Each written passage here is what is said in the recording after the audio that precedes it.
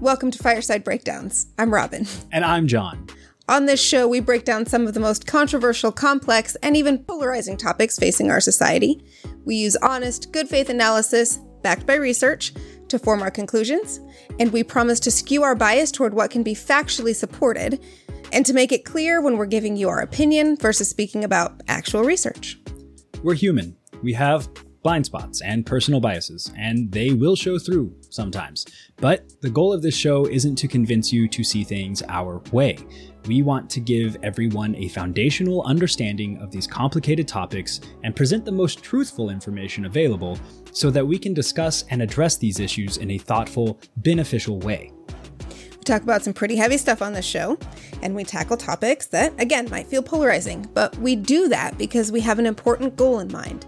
We want to change the way that people have hard conversations, and we think that we can do that using research and discussion to create common understanding. And since you're here, we hope you want the same thing.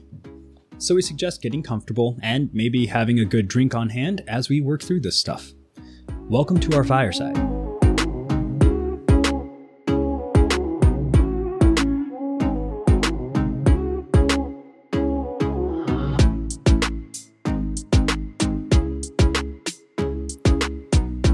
Way back in May 2022. So long ago. Which, yeah, it's only a few months, but let's be honest. Let's be real honest here. The amount of news that has gotten hacked into our brain since then makes it feel like years. Not to mention private life stuff. It's been so much, guys. Mm-hmm. President Biden in May, however, announced his intention to host a conference on hunger, nutrition, and health in September. That's this month. Yeah. At that time, the announcement didn't attract all that much attention, despite the clearly expressed goal to effectively end hunger, increase healthy eating and physical activity, and decrease the impact of diet-related diseases in the U.S. by 2030. No big deal. Not a big deal, right? Minor goals. But now the administration has set a firm date for this conference, September 28th, and has started talking more in detail about what they hope to accomplish in the next 7 years. The purpose of the conference is to coalesce the work of anti-hunger and nutrition advocates, food companies, the healthcare community, and local, state, territorial, and tribal governments to launch a national plan to outline how we reach that admittedly really big goal. Really big goal. Lack of access to healthy, safe, and affordable food, and then lack of access to safe outdoor spaces are huge contributors to those problems. But tackling even one of those issues involves unraveling a mess of other co-occurring problems. And then when you layer on the fact that the toll of hunger and diet-related diseases disproportionately impacts communities of color, people living in rural areas, disabled people, older adults, the LGBTQ plus community, military families and military veterans, that's even more to untangle. So one of the primary outcomes of this conference is supposed to be a strategy that outlines very specific initiatives that we can undertake, that a variety of stakeholder groups can undertake, organized around 5 core themes. The first one is improve access and affordability of food, right? Pretty straightforward. Make it easier for everyone to access and afford food. This includes everything from expanding eligibility for food assistance programs to improving transportation to places where food is available. Yeah, that makes pretty much a lot of sense. The next one, integrate nutrition and health. Essentially, this means recognizing and prioritizing the role of nutrition and food security in overall healthcare. The foods we eat or don't eat can have a significant effect on all aspects of our health, especially disease prevention and management. And our healthcare system needs to take the nutrition needs of all people into account. Exactly. Number 3, empower all consumers to have access to and make healthy choices. The goal here is that everyone would have all of the information that they need to make healthy choices.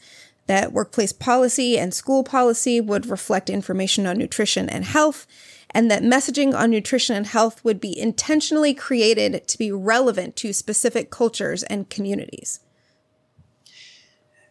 Support physical activity for all. This is the fourth initiative, and one I can really get behind here.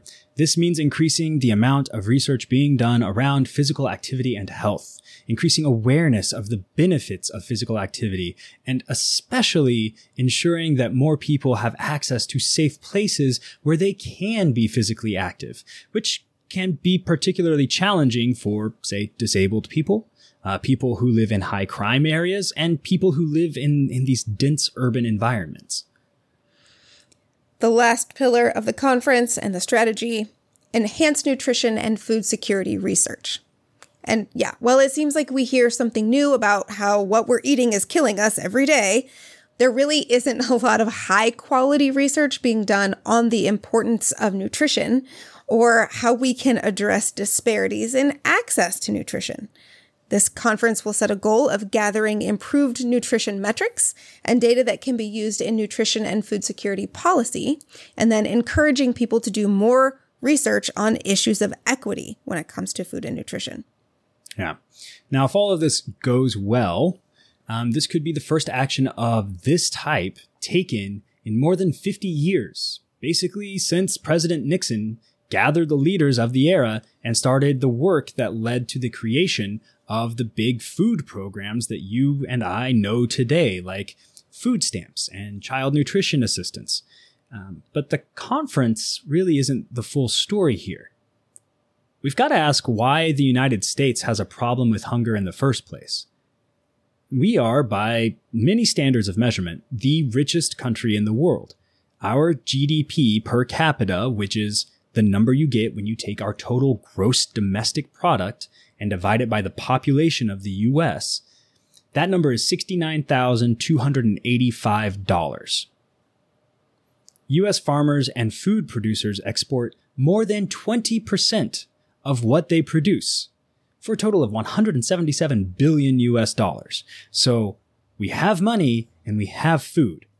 Why on earth is this conference, why on earth is hunger even a thing? Yeah. To be clear, we are not taking the time to dive into the causes of food insecurity today. They are many, ranging from our obsession with meritocracy and the idea that a person is only worthy of what they're able to work for, to the outsized gaps in earning and wealth distribution in America. We will try to find some good resources that talk through those things to share with you on social media this week. But really, we're going to focus on how big of a problem food insecurity is in the United States and what we've done historically to try to address it in order to kind of set the stage for this conference and the strategy that are coming. Yeah. Okay, so again, first question, how big of a problem is hunger in the United States? One would think that there should be plenty of food for Americans to eat and plenty of money to pay for it, based on what we just said. But that appears to not be the case, especially in the wake of COVID and the economic impacts that it had on U.S. families. But before we get into the numbers, we've got to cover a few definitions that are really key to this conversation. When organizations and researchers talk about lack of access to food in the United States, they use a few specific terms that we want to walk you through. First up is food security. What does it even mean?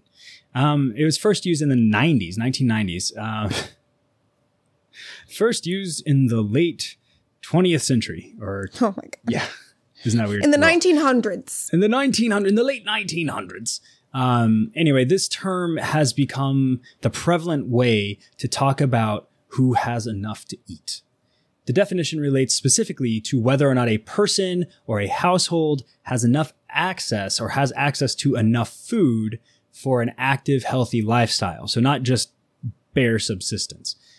If a person or a household has access to enough food to support a healthy lifestyle at all times, they are considered food secure. If not, they are considered food insecure. And then within the bucket of food insecurity, we have low food security and very low food security. People or households that had low food security obtained enough food to avoid substantially disrupting their eating patterns or reducing their food intake through a variety of means, including eating less varied diets. Basically, whenever you see shopping carts at the store filled with ramen and macaroni and cheese and cans of tuna, that sort of thing. Or participating in food assistance program like SNAP, or getting food from community organizations. For those households with very low food security, the normal eating patterns of one or more members of the household were disrupted, and food intake was reduced at times because there was insufficient money or access to other resources for food. I've actually heard several stories about people I know, like my friends or the parents of my friends, who talk about going without meals so their children can eat. Yeah. Psychotic. I mean, not that they're being psychotic, but just the fact that exists in America is psychotic. And that's very low food security. Right. And then hunger, which kind of gets tossed into the mix, biologically, it's the uneasy or painful sensation that is caused by a lack of food. Most of us experience the feeling of hunger every day of our lives because the feeling alone is a biological necessity. It signals us to drop in easily accessible calories. It tells our body that we need more energy. Right. Exactly. Always. No, I'm actually not a Snickers fan. But in this context, it's used to describe a longer term experience that results from a lack of consistent access to food. And then malnutrition is what happens when our bodies don't have access to the essential macro and micronutrients that are found in food. Malnutrition can lead to improper development, disease, and a host of other health issues, and it can be a direct outcome of food insecurity, especially very low food security. So how big is this problem really in the United States? Like, how many Americans are impacted by these issues? Is it a huge deal, or is it kind of just like, well, it would be nice to get rid of it? And I was flabbergasted. Yeah. I was flabbergasted by this data here. So data gathered by the U.S. Census Bureau in December 2020 showed that 10.5%, so roughly 13.8 million U.S. households were food insecure in 2020. More than 5 million of those households had very low food security in that year. And note, this isn't 13.8 million individuals. That number would be significant enough if that's what it was.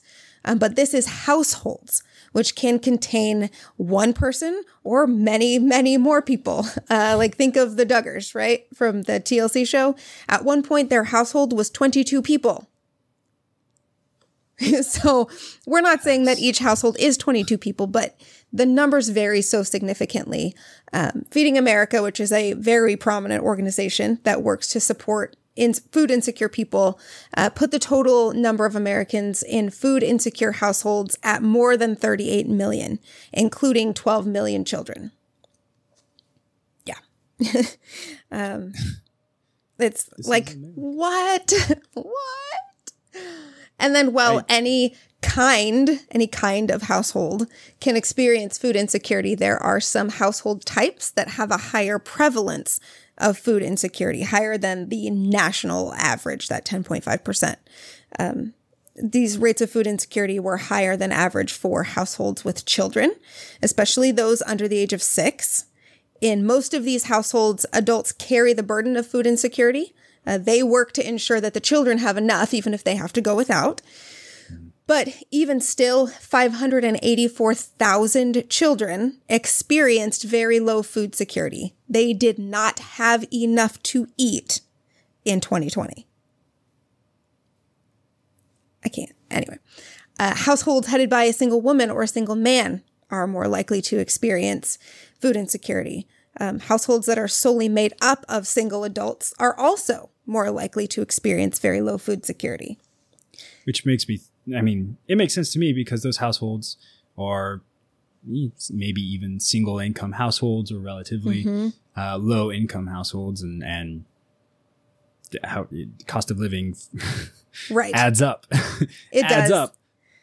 And if we a lot of people don't have much experience with how these food security programs or social benefits programs work, but it is actually significantly more difficult for a single individual, adult individual, to access these kinds of resources and benefits than it is for a household or a family with children. And so they are, single people are more likely to experience that very low food security. Households whose reference person, the adult whose name is on the mortgage or on the lease is Black or Hispanic, are more likely to experience food insecurity. And then households with incomes below 185% of the poverty threshold. To put that in real numbers, that is $48,555 for a household of 4. That's not insignificant. More than 35% of households in the United States earn less than $50,000 per year. So more than 35% of households are at higher than average risk for food insecurity in the United States.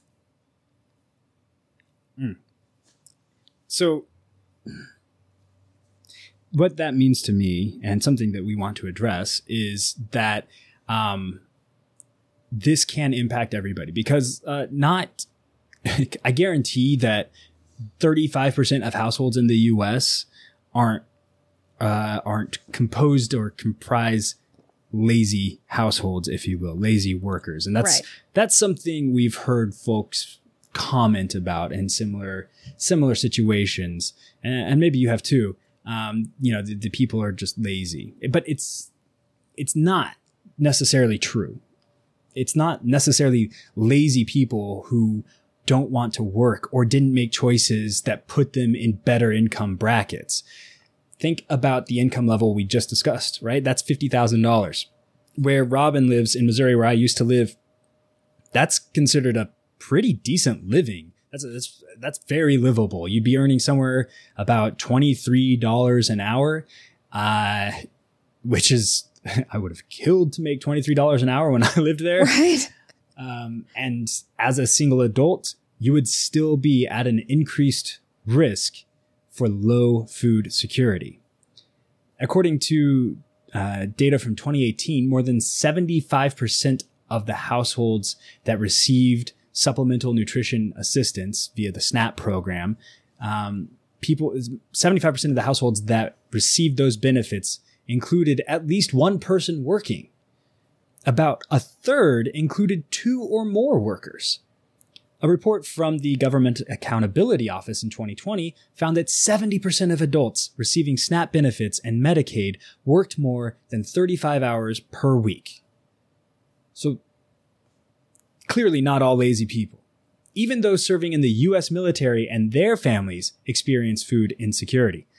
A report from the Military Family Advisory Network found that as many as 20% of military families experienced food insecurity in 2021.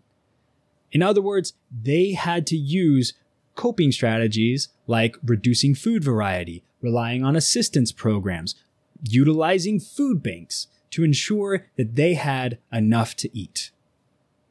Surely nobody would accuse our service members of being lazy or mooching off the system.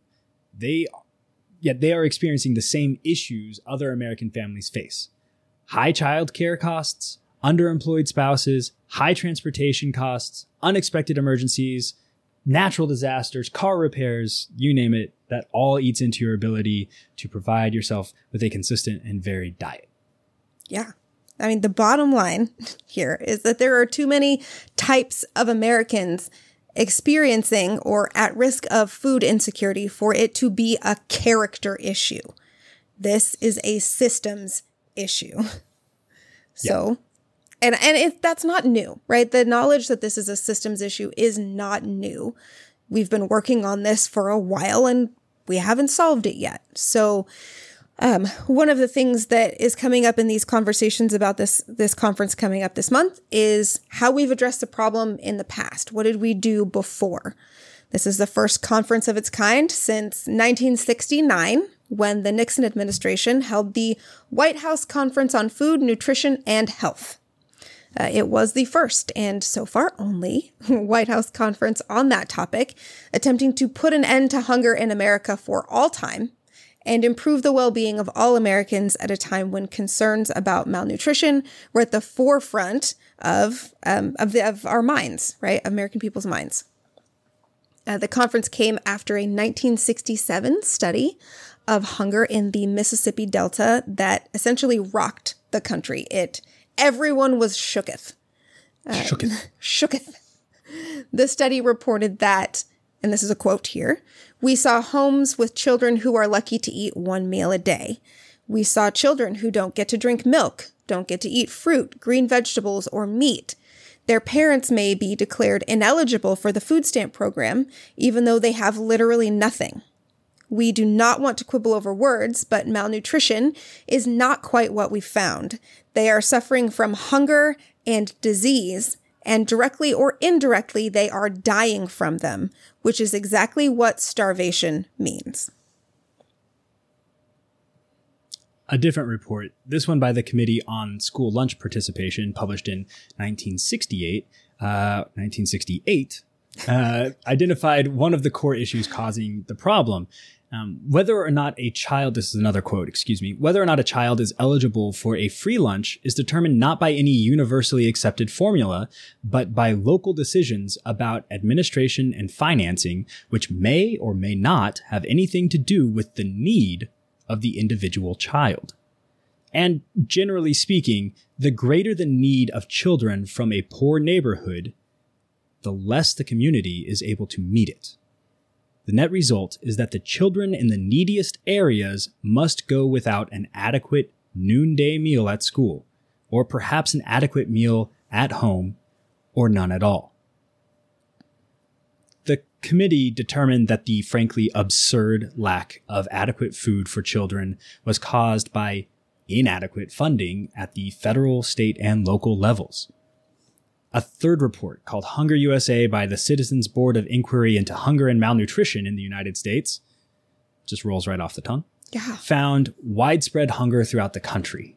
And then CBS aired a documentary called Hunger in America, which pulled no punches and focused on American children dying of malnutrition. Yikes. Yeah. Suffice it to say, the American public and their representatives in office were well motivated to do something by the time the White House held this conference, promising to, quote, provide free or reduced price lunches for every needy child in America. The outcome of this conference was Senator George McGovern and Senator Robert Dole, who we all know is Bob Dole, but our source used the full name and therefore so did we. They established the Senate Select Committee on Nutrition and Human Needs.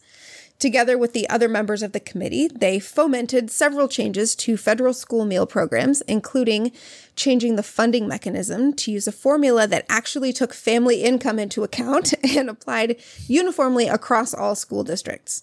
This change also guaranteed that school districts were paid for every meal that was given to a qualifying student. And the effects were fairly immediate. From October 1968 to October 1970, the number of children that received free or reduced price meals more than doubled. By 2019, the National School Lunch Program provided lunches to 29.6 million people every day. And of those 29.6 million students, 20.1 million of those lunches were free. 1.7 million were reduced price, and the remaining 7.7 million were full price. This is obviously far from the only federal food assistance program. For example, there's the National School Lunch Program sister program, the School Breakfast Program. In 2019, this program provided breakfast to 14.7 million students every single day. 11.8 of those were free, 740,000 were reduced price, and the remaining 2.23 million were served at full price. Which really indicates how low the bar is for food insecurity in America. If the vast majority of the lunches given out in schools are free. I was really surprised to learn from a friend this week who is a part of a military family. Her husband is in the military, that a good portion of military families, their children qualify for free and reduced lunches. Which, it's insanity. Yeah. And like, I want to be really careful how we talk about that, because I don't want it to be any sort of like an actual status marker. I'm surprised by that because I feel like with the way that we budget for the United States military and the way that we try to treat our service members, the idea that their families would not have enough to eat is shocking to me, because their whole career is in service of the United States. Like, if anyone should be provided for, it should be them. Like, that's kind of my, where my level of frustration and confusion is coming in. No, that's exactly right. Like, it doesn't make sense that first of all, it doesn't make sense that we have this many people who need free lunches, like who qualify for them because of need, right? It doesn't make sense. How? I had actually expected it to be the opposite. Yeah. I expected the vast majority to be, paid lunches. Yeah. What?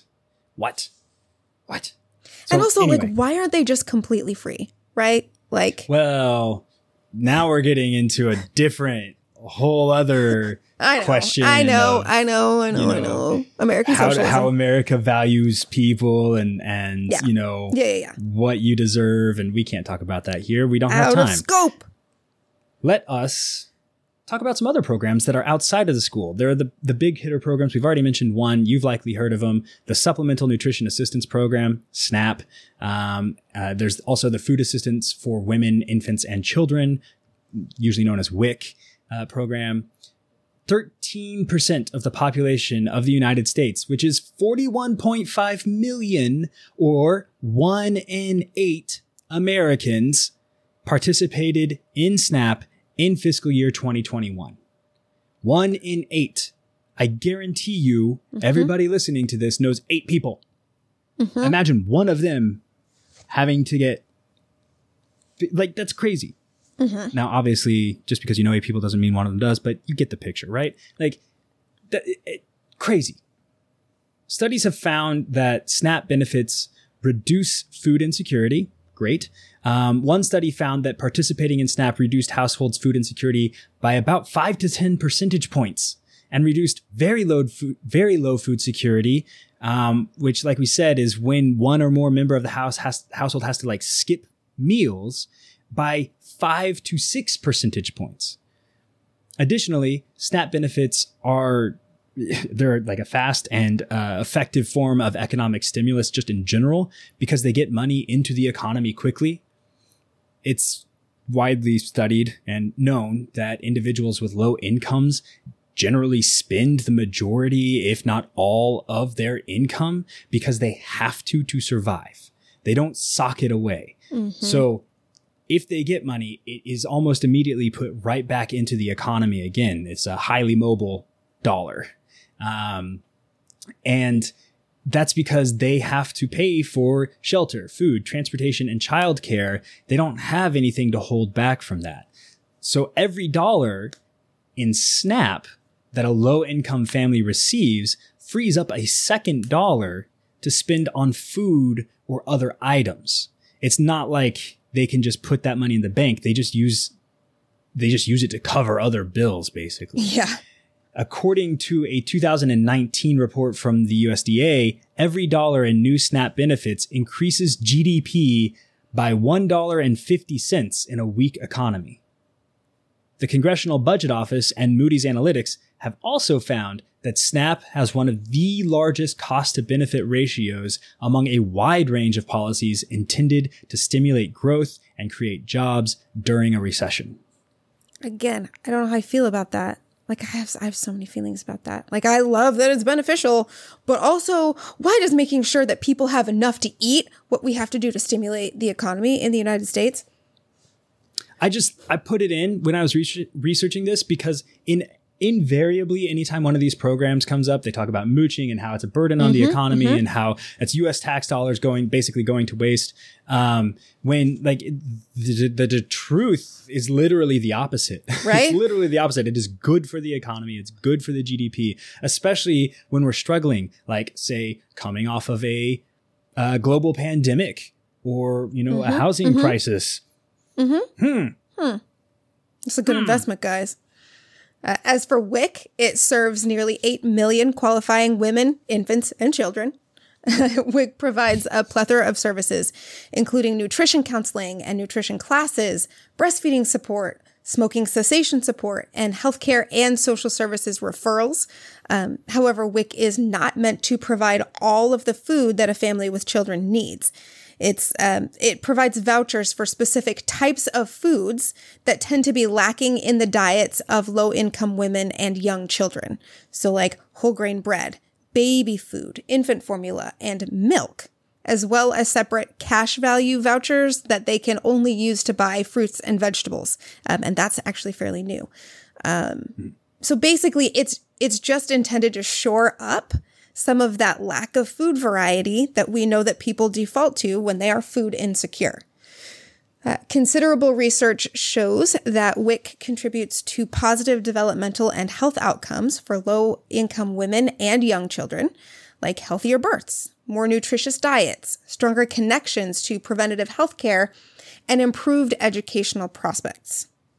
Each of these, in turn, leads to cost savings to the American taxpayer in the compounding returns, like fewer hospitalizations and medical emergencies for or underinsured individuals, a healthier overall population, and higher performance in schools. It's good. It's a good investment. Crazy. Hungry people don't perform well. Who could have guessed? Shocked. These programs aren't perfect, of course. For example, several reports have raised concerns that SNAP benefits are too low because they fail to take into consideration things like variation in food pricing caused by geography or the specific nutritional needs of the individuals in the household. For example, gluten-free food is usually more expensive than the usual versions of the same food. Time costs that are accrued for things like food preparation. The work requirements, while obviously beneficial in their face, may also cause some people who are unable to find work due to job or time scarcity, family care obligations, or other reasons outside of laziness to go without adequate food, right? So a lot of people are required to work to get SNAP benefits. And if you can't do that, then in the most clear definition of a vicious cycle, you don't get help eating, which means you can't. Anyway. It's dumb. So the way it works is if you are not employed in most circumstances, there are exceptions, but in most circumstances, you only get 3 months, 90 days worth of SNAP every 3 years. Yeah. It's not a lot.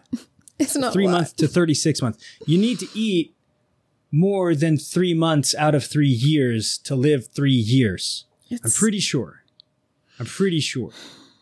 That's just a guess. I don't know. It just, that seems unnecessarily cruel. Yeah. It really does. Yeah. Anyway, so back to this conference. So far, like what is it? What's being proposed? What programs might we see that come out of it? Well, so far, there really haven't been many potential policies previewed. That was fun.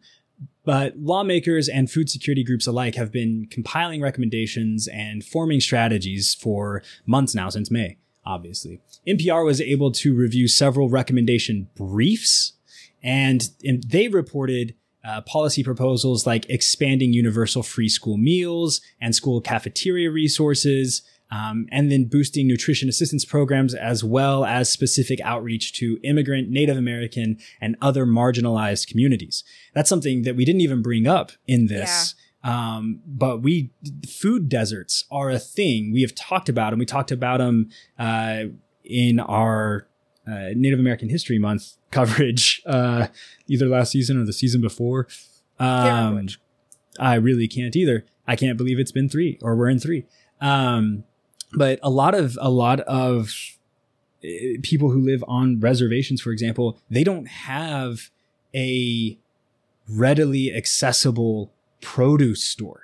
Yeah. The nearest place to buy food might be a 7-Eleven, and everything else might take hours, literal hours to get there.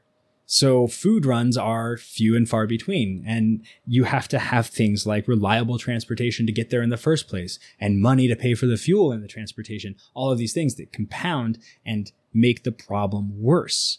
So there are specific solutions that need to be developed for different populations within America. We can't just throw a one-size-fit-all blanket over it. It won't work.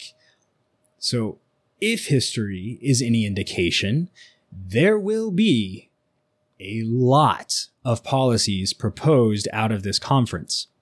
The 1969 White House Conference produced 1,800 recommendations. That's a lot.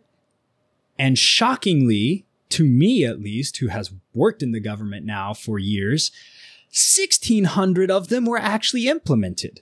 That's crazy. That's incredible. That's a massive completion definitely ratio. Thought that was a typo. Definitely thought it was. It wasn't. I read it twice. No, that is true.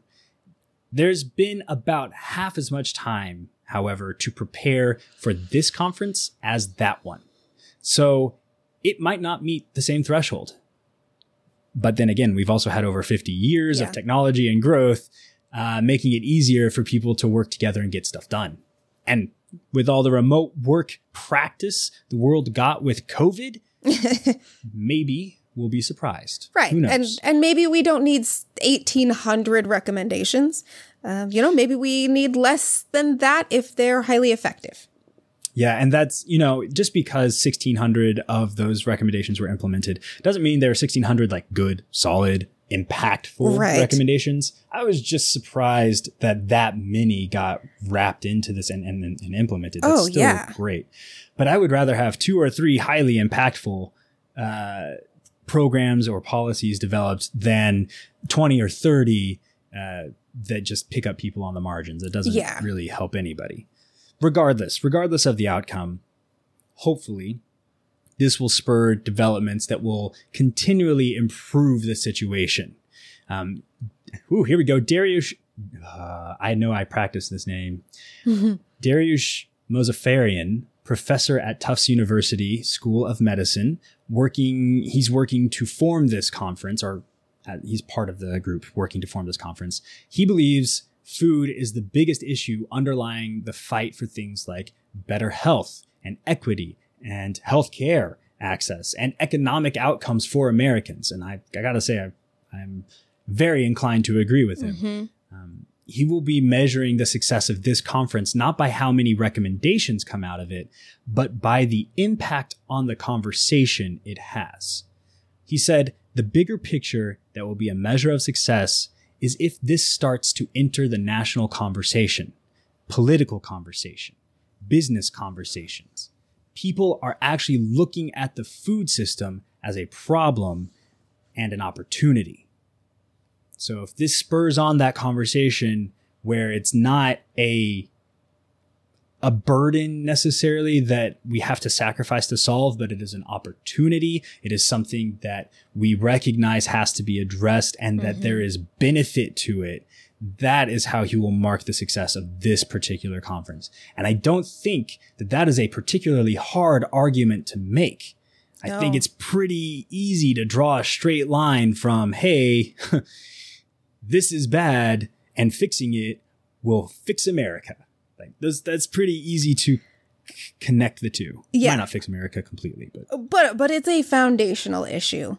And that's one of the reasons that we wanted to talk about this. I also am very eager to see what comes out of this. I had a lot of feelings writing this episode because I was that kid who grew up, food insecure. That is not the word that we used for it when I was much younger, but I was a kid who grew up on food stamps, and we did have to change the types of food that came into the house. And every Thanksgiving meal that I had for probably 5 or 6 years came from a food bank and very kind people. Like I was looking at pictures of food banks and stuff for the episode art for this, and I can smell those photos, right? So this is a really big part of my childhood, a part of my memory. We ranged from, being consistently on food stamps and having everything that we needed to eat to having large swaths of time where we weren't quite sure where any food was coming from for a couple of years. And so the idea that any child would have to engage with life in that way is very saddening to me. And so I'm very hopeful that hopefully these programs and the recommendations that come out of this can change the way that looks for my kids' friends. I mean, I want to say something like 75% of the kids at the schools that my kids go to get free and reduced lunch. And well, I mean, yeah, that would make sense based on the numbers that we saw earlier. Right.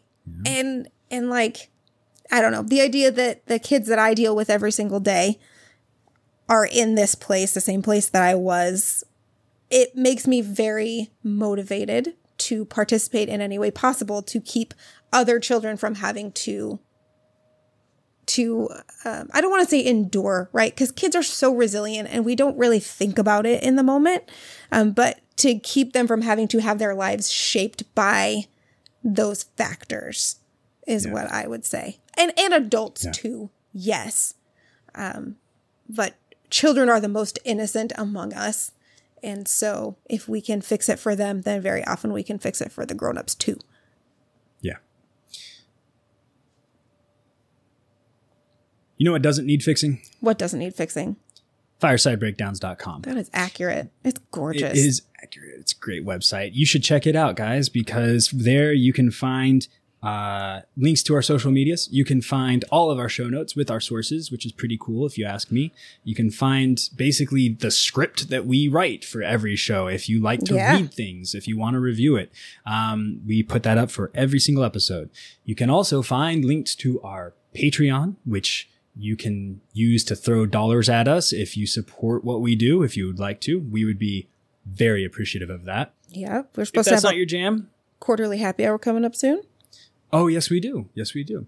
And if that's not your jam, then we can go ahead and just take a review from you. That will be fine too. We would love it.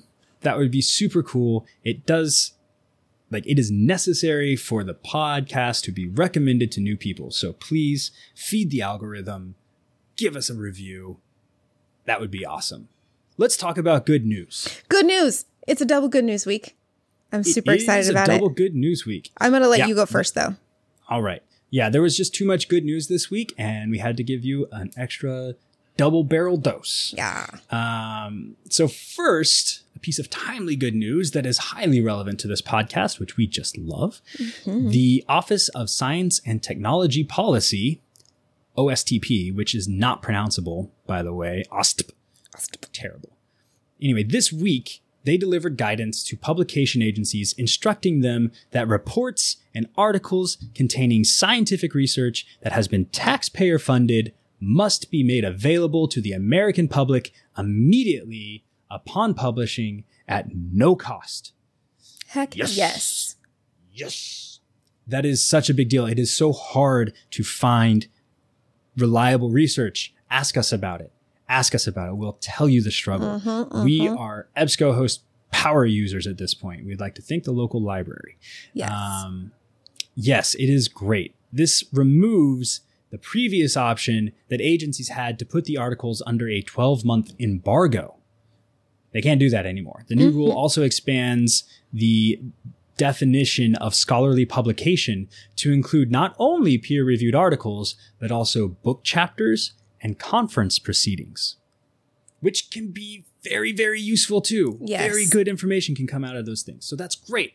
It's going to make it a lot easier for us to find quality information that we can share with you in a timely manner, rather than waiting up to a full year to be able to access what isn't available to us through EBSCO, through our local libraries. Right. So 3 cheers for that. Thank you very much, OSTP. Yes.